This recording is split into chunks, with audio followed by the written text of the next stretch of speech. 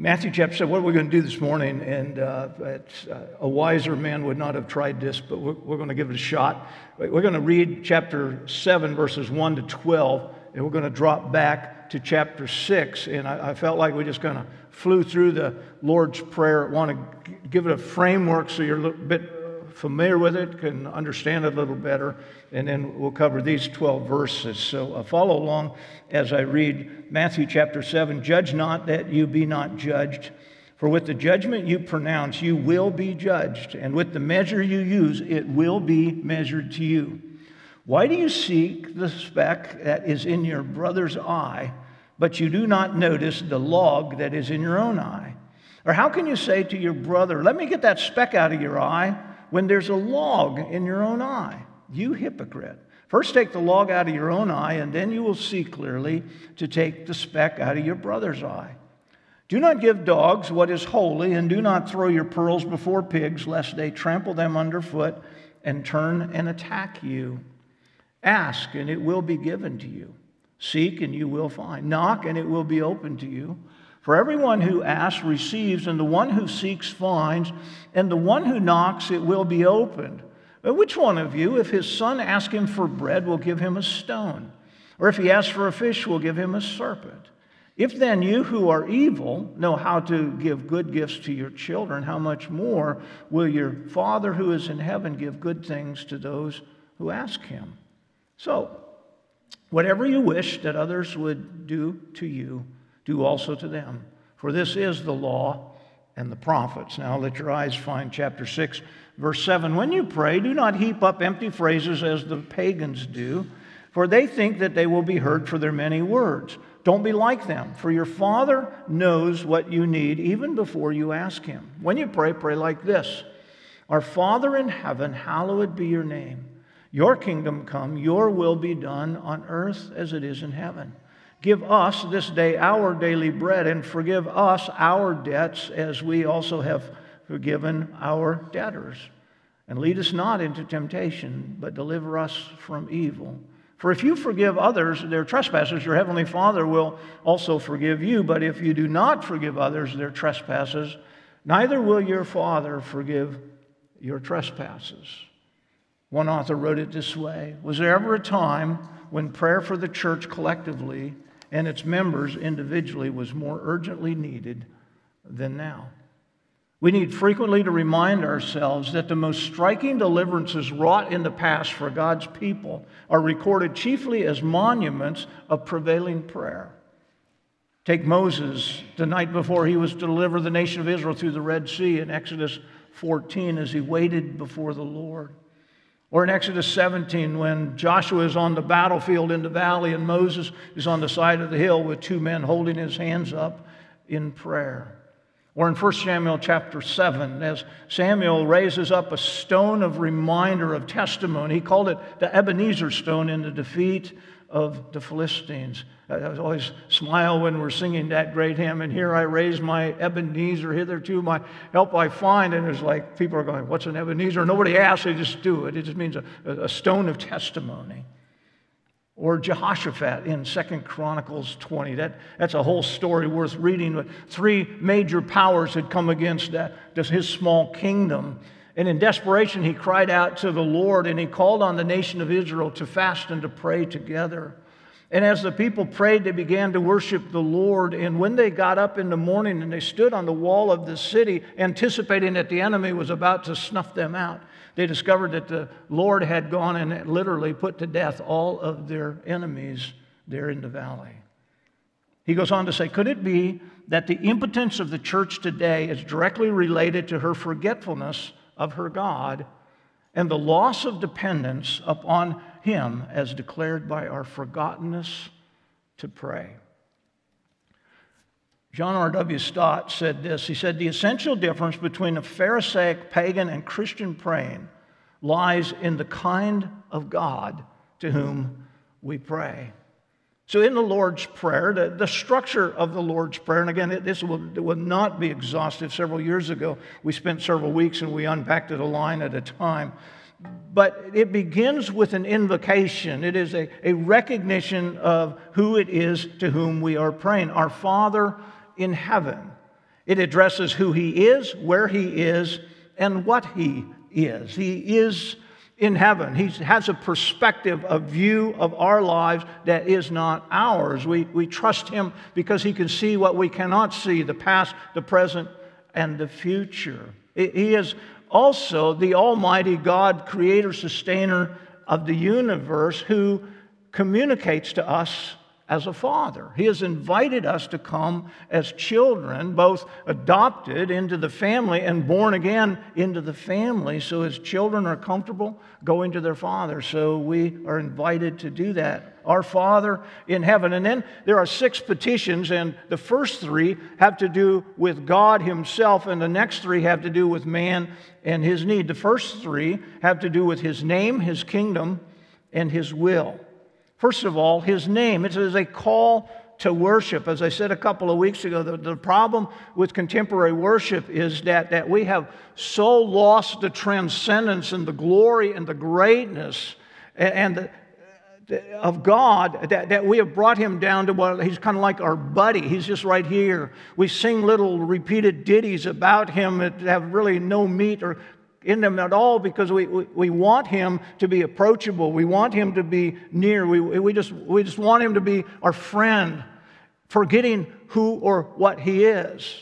We do have an intimate relationship with Him as children, but He is to be worshipped. The word is, hallowed be your name. The name stands for all that He is, everything that He is. Hallowed means to honor it or set it apart.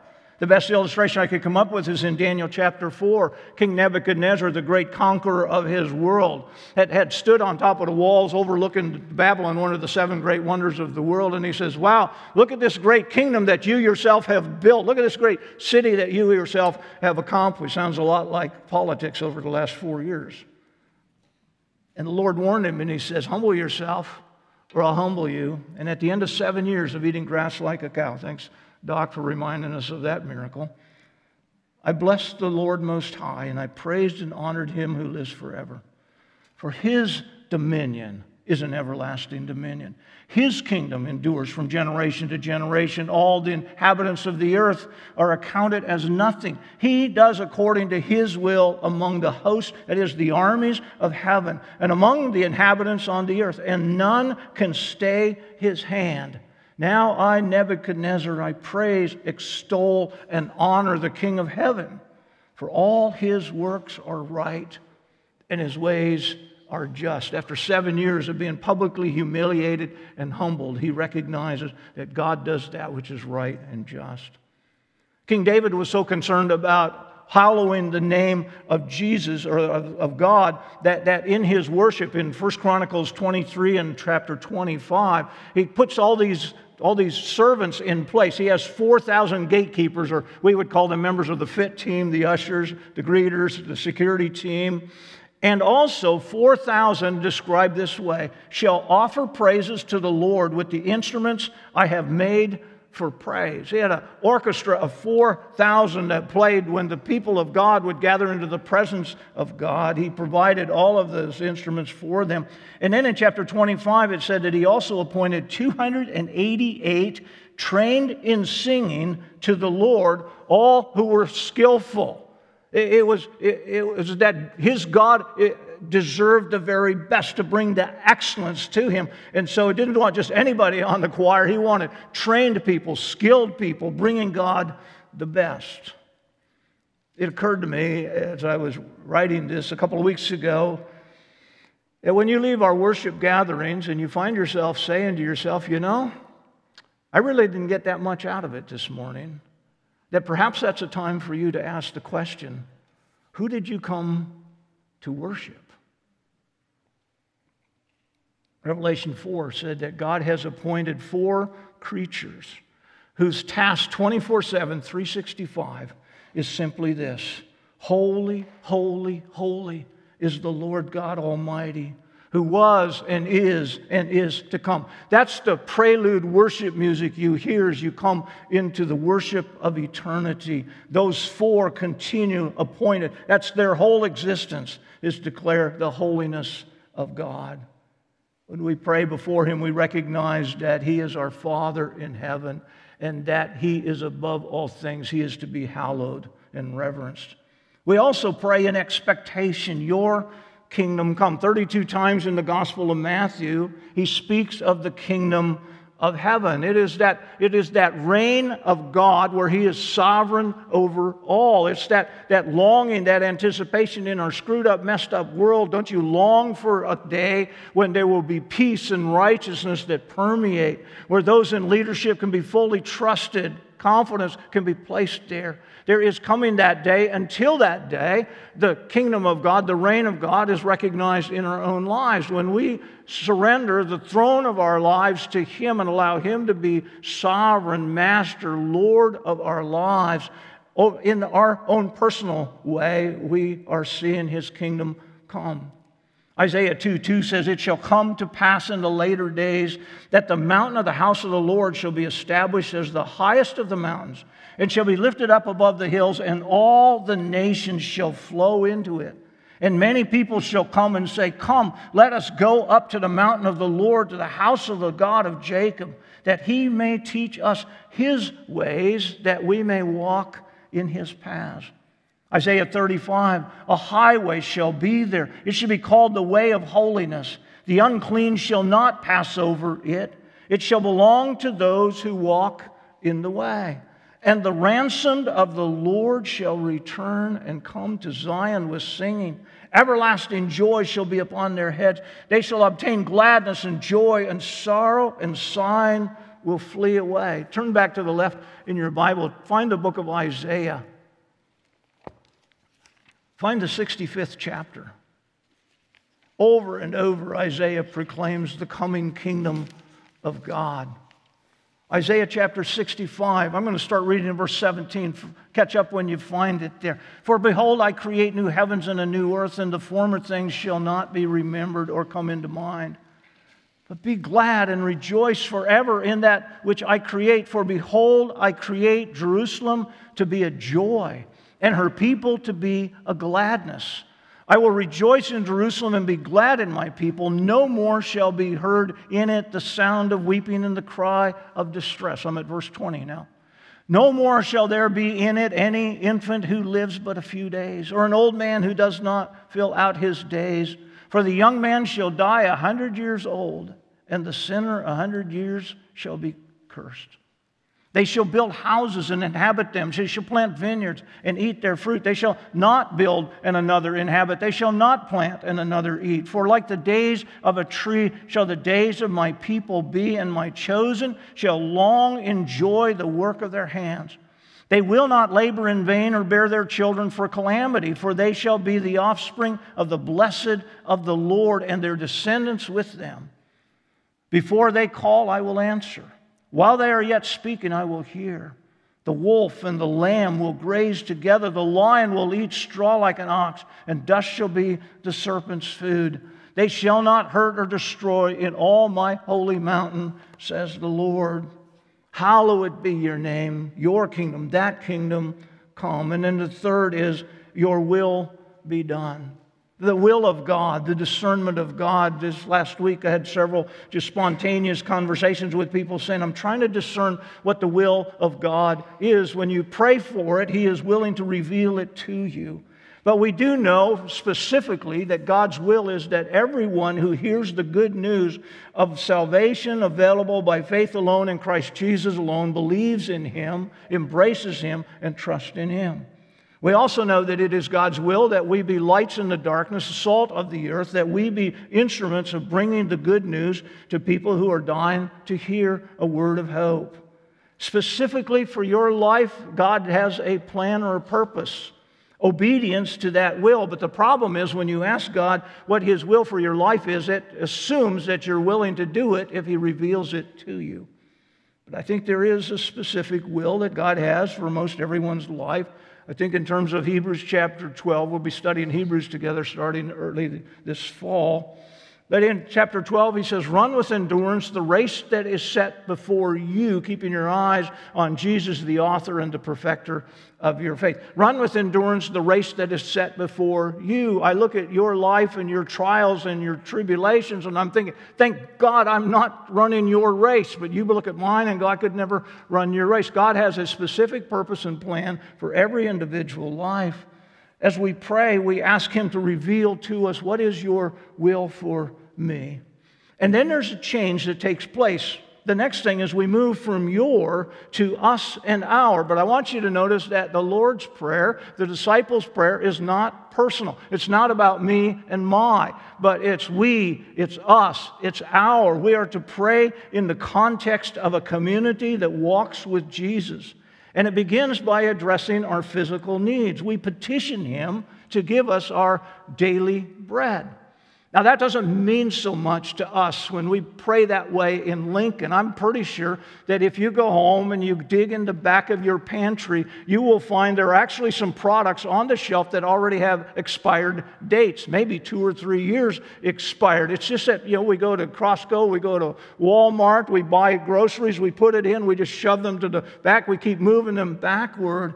It was not so in their day and age. In their day and age, it was like they would get to the end of the day, and they would reflect back that God had given them work, God had given them food, God had taken care of their family. And the last thing that the father would do as he went to bed that night is he would ask God to provide the next day's bread. Give us this day our daily bread. God, provide for us tomorrow. One of the shockers for me when we were in Kenya was to see all of the small children, 3- and 4-year-olds, with infants tied to their back. And everywhere you went, you saw that. And so I asked Martin, why is it that the babies are carrying the babies? And he said, because it takes all day for mom and dad to come up with enough food to feed their family just for the day. It's that kind of desperate dependency that we are to have when we pray. Give us this day our daily bread. Not the luxuries, not the wants, not the excesses. Just give us the core issues that are necessary for our survival. Bread was the essential food that kept them going, and they trusted God for it. And then there are spiritual needs, the needs of confession. Forgive us our debts as we also forgive our debtors. You see, the wonder is that Jesus is giving the Sermon on the Mount, and he put the standard really high. Back in chapter 5, verse 20, he says of those that would be citizens of the kingdom that your righteousness must exceed that of the scribes and the Pharisees. Scribes and Pharisees had set themselves as the standard, as the model for what righteousness looked like. And then if that's not a high enough bar, he ends it in chapter 5, verse 48 by saying, unless you are perfect as your heavenly Father is perfect, you can't enter the kingdom. He creates this desperate, impossible situation in order that. He doesn't expect to be a perfect community. It's going to be a community that stumbles and falls and errs. People are going to commit sin, and they're going to need covering for that, confession for that, healing for that. 1 John chapter 1, verse 9, if you confess your sins, He's faithful and just, forgive your sins and cleanse us from all unrighteousness. John, writing to believers, he's not talking about initial salvation, forgiveness, that I recognize I'm a sinner, I desperately need a Savior, I trust in Jesus, and when He comes in, He wipes my history clean. But he's talking about day to day, the broken fellowship, the intimacy. I failed, I sinned in our family as we were raising our 3 children. You could always tell when somebody had broken one of the family guidelines or something. We used to, I don't know if anybody does that anymore, but we used to actually all sit around the table for one meal a day at the end. And when you would say it's time to eat, somebody would call down and say, well, I'm not hungry, which usually meant I've done something and I'm not comfortable being in your presence. That's what kind of forgiveness he's talking about. It's the broken joy of fellowship. It's not that he has disowned us, he's written us off, we've lost our relationship. It's that it's been affected by our sin.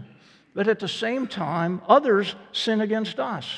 Sometimes it's a perceived offense, and other times it's a legitimate offense. But how am I to address that? And the answer is that I am to forgive them. According to Ephesians 4:32 and Colossians chapter 3, verse 13, I am to forgive them as God in Christ Jesus has forgiven me. You can hold a grudge and you can hold somebody accountable until you come to grips with the reality that God knew everything about you, and while you were yet sinner, enemy of the cross, spitting in the face of His Son, Christ died for you. On the basis of that, He fully forgave you. Paul says in those two texts, that's how we're to forgive one another.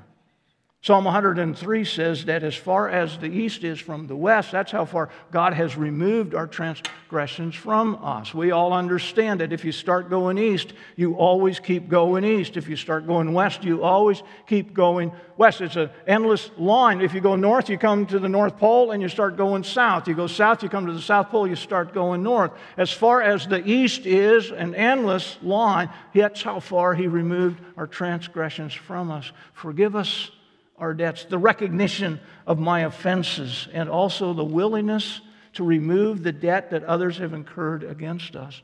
And then finally, there's the need for moral deliverance. And lead us not into temptation, but deliver us from evil. We live in a fallen world. Lord, by your grace, guide our steps. Keep us from those situations, one, where I would be tempted to sin against you, to offend you, to violate your holiness.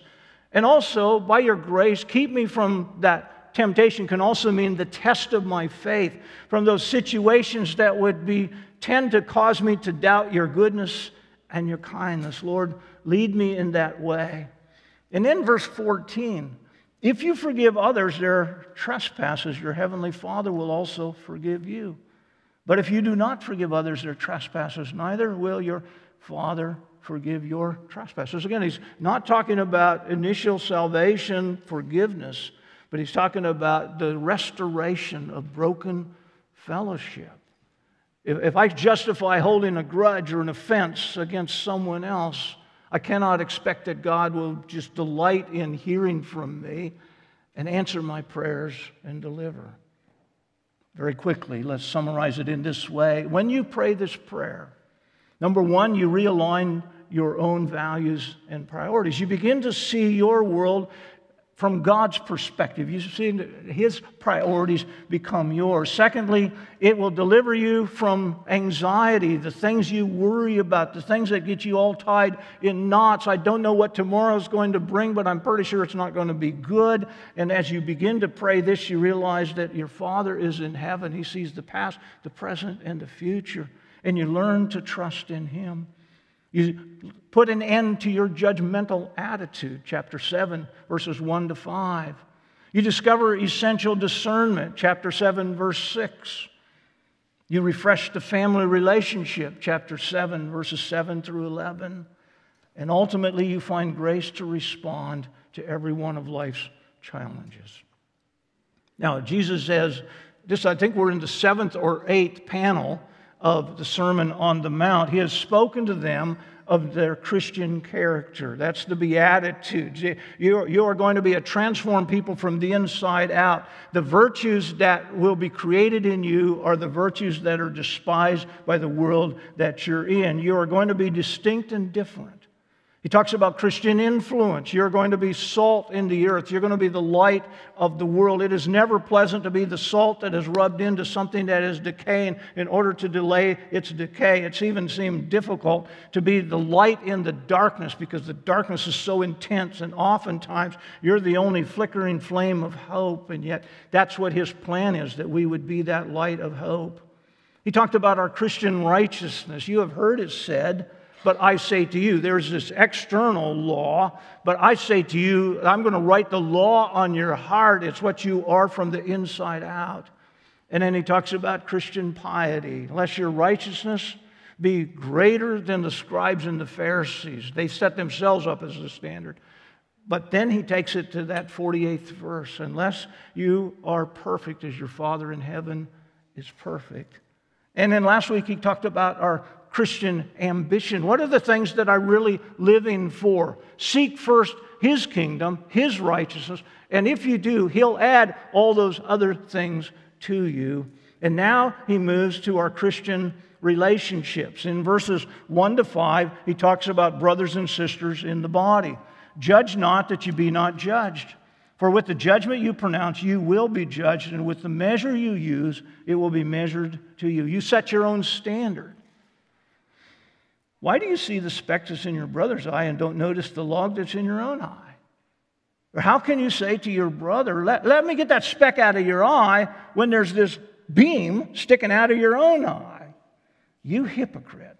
First take the log out of your own eye, and then you will see clearly to take the speck out of your brother's eye. He does not say here, and of course this is the great pushback of our generation, is you can't question me, you're judging me, you're setting a standard. No, there is objective truth in the Scriptures. There's a measurement, there's a guideline. But the problem with that is that we can see so clearly the offenses of others, and we see so unclearly our own sins. His point is simply this: before you go, you have a responsibility to your brother. The whole book of Proverbs talks about encouraging one another and reproving one another. You have a responsibility, but before you go and fix somebody else's stuff, deal with your own stuff. And the amazing thing, he says, is in reality, that speck in their eye seems like a beam to you. But the problem is you're not seeing clearly because you've got a big offense of your own.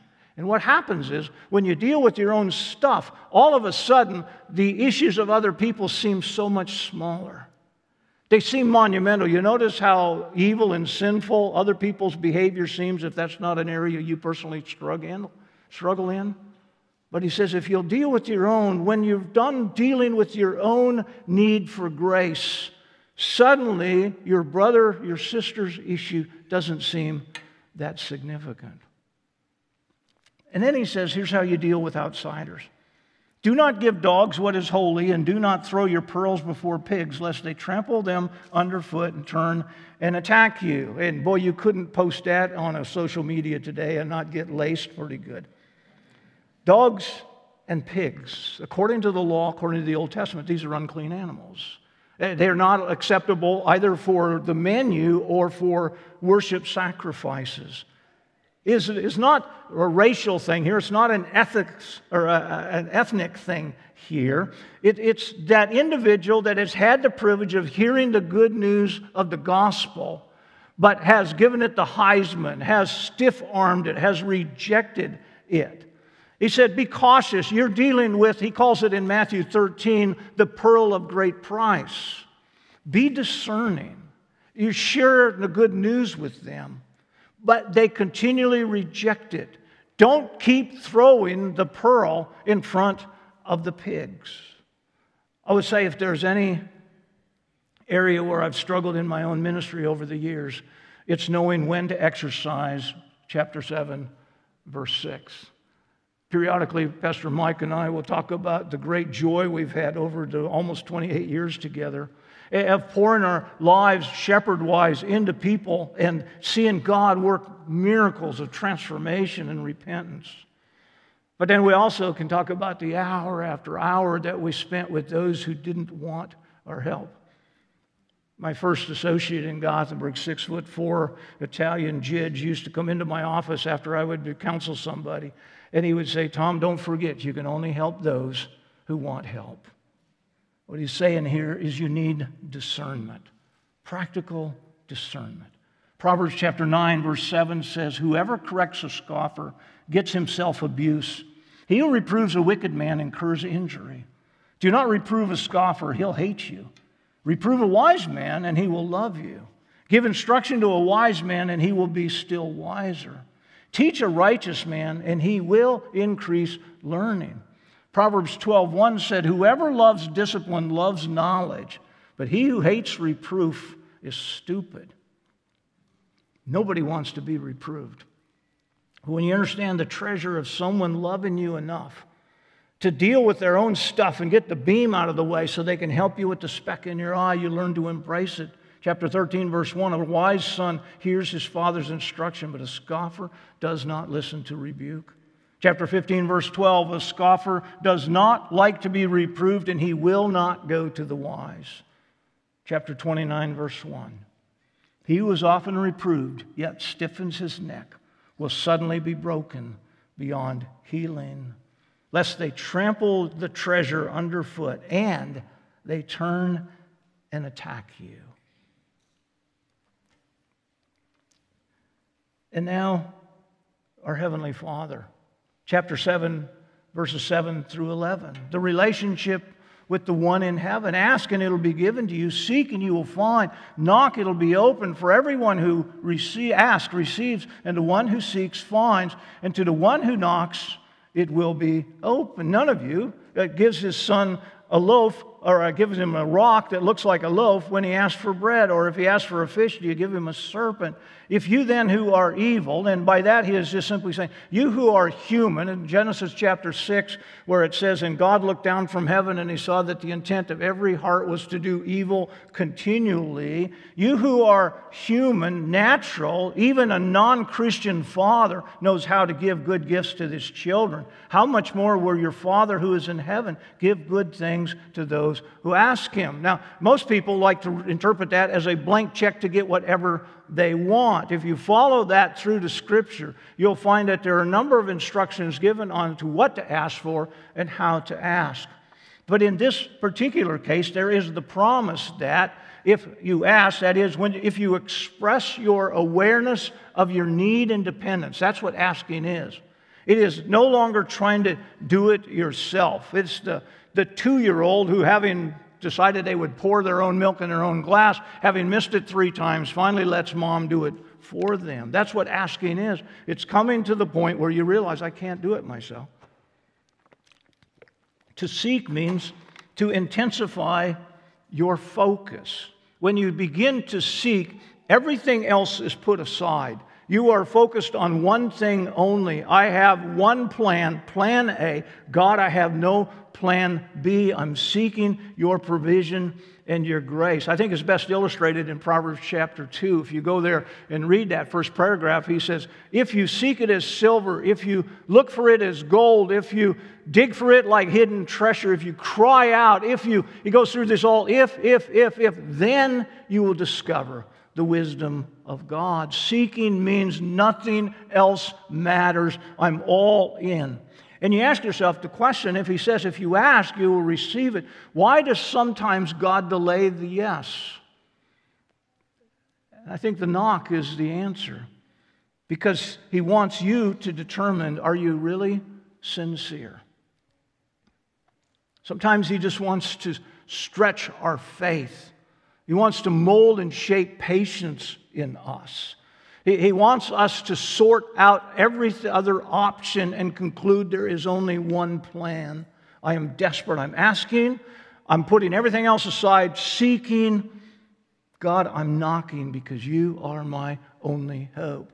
Luke chapter 11, Jesus uses the same thing. And there he talks about a man who had a friend drop by late at night, and they were out of bread for the day. And so he went next door to his buddy's house, and he knocks on the door, and his buddy said, go away, the family's in bed. That was another kind of experience when we were in Africa. We got to go to the home of a woman with 4 children, and she had one room. Their whole life was lived in this one room. That's what he's talking about here. They've got the mats rolled out, the family's asleep, and the neighbor comes and he knocks on the door. But he's persistent. Why? He's not asking for bread for himself. He's asking for bread for his friend. The point of ask and you will receive is, am I praying for our bread or am I praying for my needs? And there's no promise here that he will give me all my wants, but there is the promise that he will hear and he will answer. But sometimes he wants to find out, he wants you to find out, are you serious? John Calvin wrote it this way: believers do not pray with a view to informing God about things unknown to him, or exciting him to do his duty, or of urging him as though he were reluctant. On the contrary, they pray in order that they may arouse themselves to seek him, that they may exercise their faith in meditating on his promises, that they may relieve themselves from their anxieties by pouring them into his bosom. In a word, that they may declare that from him alone they hope and expect, both for themselves and for others, all good things. So in this context, what is it that we are asking, seeking, and knocking? And the answer is grace. I am praying that God would give me personal grace to develop my personal holiness. In desperation, I realize I cannot elevate my righteousness to the level of the scribes and the Pharisees. And then you throw this, and be perfect as your heavenly Father is perfect. In desperation, I say, Father, I have nowhere else to turn. I will never be able to walk that walk unless you, by your grace, visit me with grace. And secondly, I am praying for grace for the spiritual struggles of others. My brother does have a speck in his eye. He does have the same temptations and trials that I'm going through. Lord, I'm praying for us together that you would visit us with your grace. Dr. Martin Lloyd-Jones said, you need divine power to subdue your raging lust. You need divine quickening to animate your feeble graces. You need divine wisdom to solve your perplexities. You need divine ointment for your wounds. So address yourself to your Father who is in heaven. Spread out before Him your need. Acquaint Him with the longing of your soul. Beg Him to relieve your wants, and you will not supplicate in vain. This is what genuine, real prayer really is. Now, I've got a whole list of interferences to prayer. Sometimes the reason that heaven seems silent is that I am an unqualified petitioner. I don't have time to read all these texts, but write them down in your notes. Psalm 66:17 said, I cried to him with my mouth. High praise was on my tongue. If I had cherished iniquity in my heart, the Lord would not have listened. But truly God has listened. He has attended to the voice of my prayer. Proverbs 28:9 said, if one turns away his ear from hearing the law, even his prayer has become an abomination to the Lord. Isaiah 1:15, Isaiah 59:2, Zechariah 7:9, and then James chapter 4. You ask and you do not receive because you ask wrongly so you can spend it on your own passions. You adulterous people. But in the asking and the knocking, there is this word of encouragement from Ephesians chapter 6, verse 18. Paul says, praying at all times in the Spirit, with all prayer and supplication. To that end, keep alert with all perseverance, making supplication for all the saints, not just praying for myself, but praying for my community, and also for me, that words may be given to me in the opening of my mouth boldly to proclaim the mystery of the gospel. And then finally, our relationship with all others. Verse 12, so whatever you wish that others would do to you, do also to them, for this is the law and the prophets. Notice it begins with the word so. This is the conclusion. This is the application. He's talked about the prayer that we are to initiate. He's talked about the relationship that we are to establish. He's talked about going to the Father for the needs of ourselves and others in holiness. The conclusion to that is, so, whatever you wish others would do to you, do also to them. This is the law and the prophets. Arthur Pink put it this way. How many are more resolute in standing up for their own rights, yet have no regard for the rights of others? Who are very strict in demanding prompt payment from their debtors, yet are exceeding slack in meeting the dues of their creditors? Who hotly resent being slandered, yet care nothing for other men's names? Who are very hurt when friends fail to sympathize with them in their trouble, yet are callously indifferent to the sorrows of their neighbors. It is vain to parade our orthodoxy in doctrine and prate. And I knew you didn't know what prate was, so I looked it up. It means to talk tediously at length about. The communion we enjoy with Christ, while we pay little or no attention to this important precept, God will not accept our worship if our conduct unto our fellows contradicts our Christian profession. It's not how I have been treated by others. It's how I want to be treated. If I stood where they stand, if I were in the circumstance they're in, how would I want them to respond to me? But greater than that, how do I want to be treated by God? Whatever you wish that others would do to you, do also to them. Romans chapter 8, verse 32. He who did not spare his own son, but delivered him up for us all, how will he not also with him graciously give us all things? Again, it's not about how I've been treated by others, whether real or perceived, but how I have been treated by God. The cries on our streets of our nation today are repeatedly for equity and justice. With the rockets and the missiles and the bombs imploding the peace in the Middle East, with the COVID crisis and all the division in fellowships and relationships and conflicts over the last year, with riots filling our streets over all forms of either real or perceived unfairness, we go back to the opening. The author said, "Was there ever a time when prayer for the church collectively and its members individually was more urgently needed than now?" Could it be that the impotence of the church today is directly related to her forgetfulness of her God and the loss of dependence upon Him as declared by our forgottenness to pray? A.W. Pink, 1950. Things haven't changed much, have they? Loving God with all your heart and loving others as yourself will not only fulfill the law and the prophets, but it will also guarantee that in every situation there is equity and justice. And that is the gleam behind the golden rule. We're 4 minutes over. You're dismissed.